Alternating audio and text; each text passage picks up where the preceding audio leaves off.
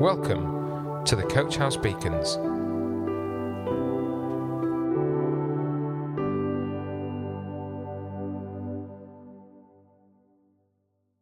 Morning everybody, and today our Coach House Beacons is being brought to us by the lovely Steve Went. But just before I invite Steve to bring his thoughts, I thought we should just pray. Lord Jesus,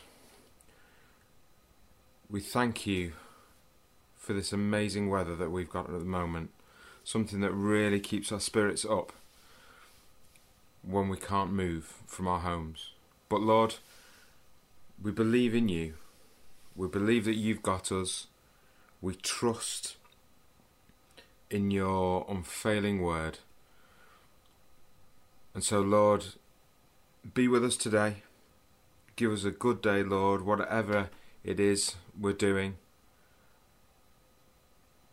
And Lord, I pray that you'll just give us peace and assurance in you. In your name, Jesus. Amen. Okay, Steve, over to you. Psalm 88. O Lord, the God of my salvation, I have cried out by day and in the night before you. Let my prayer come before you. Incline your ear to my cry. For my soul has had enough troubles, and my life has drawn near to Sheol. I am reckoned among those who go down to the pit. I have become like a man without strength, forsaken among the dead, like the slain who lie in the grave, whom you remember no more, and they are cut off from your hand. You have put me in the lowest pit, in dark places, in the depths. Your wrath has rested upon me, and you have afflicted me with all your waves. You have removed my acquaintances far from me. You have made me an object of loathing to them. I am shut up and cannot go out. My eye has wasted away because of affliction. I have called upon you every day, O Lord. I have spread out my hands to you. Will you perform wonders for the dead? Will the departed spirits rise and praise you? Will your loving kindness be declared in the grave, your faithfulness in Abaddon? Will your wonders be made known in the darkness, and your righteousness in the land of forgetfulness? But I, O Lord, have cried out to you for help, and in the morning my prayer comes before you. O Lord, why do you reject my soul? Why do you hide your face from me? I was afflicted and about to die from my youth on. I suffer your terrors, I am overcome. Your burning anger has passed over me. Your terrors have destroyed me. They have surrounded me like water all day long. They have encompassed me altogether. You have removed lover and friend far from me. My acquaintances are in darkness. I recently read an article in a magazine entitled, "Why Didn't God Heal Grandad?" The writer, who was a church pastor, was addressing the question of why is it that God doesn't always answer prayer for healing.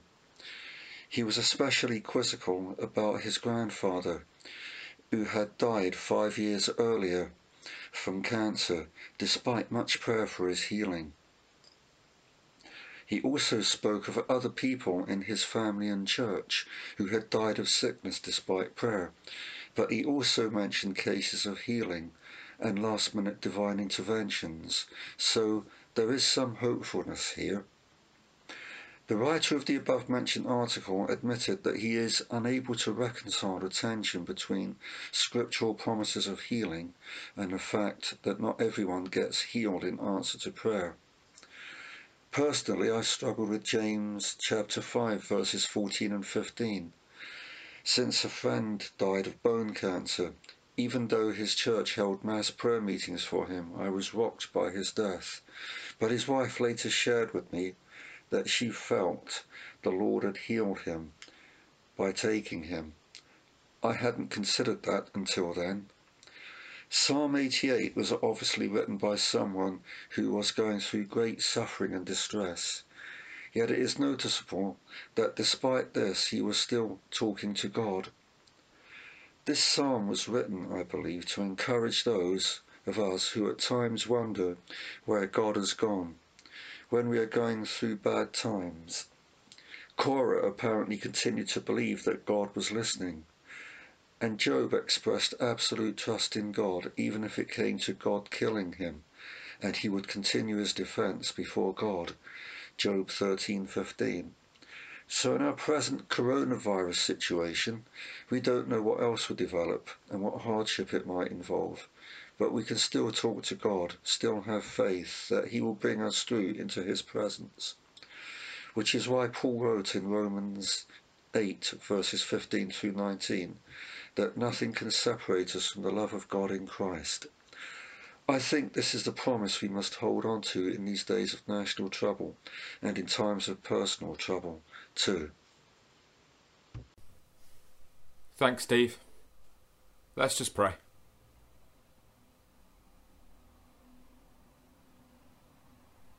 Thank you, Lord,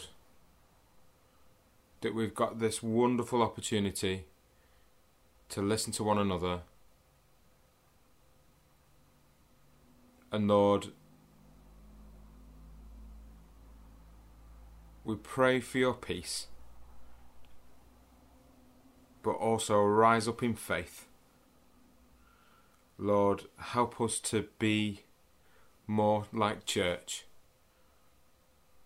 than we've ever been before. And give us a great day today, God. And give us opportunities to share your simple gospel with others. In your name. Amen. Fantastic. Well, we'll see you tomorrow for another Coach House Beacons. Tomorrow is our lovely Anne. So hope to see you then. All right, guys. Bye. Coach House Beacons, the Coach House Church Daily Devotional. To find out more, join us on Facebook, Instagram, or on our website at www.coachhousechurch.org.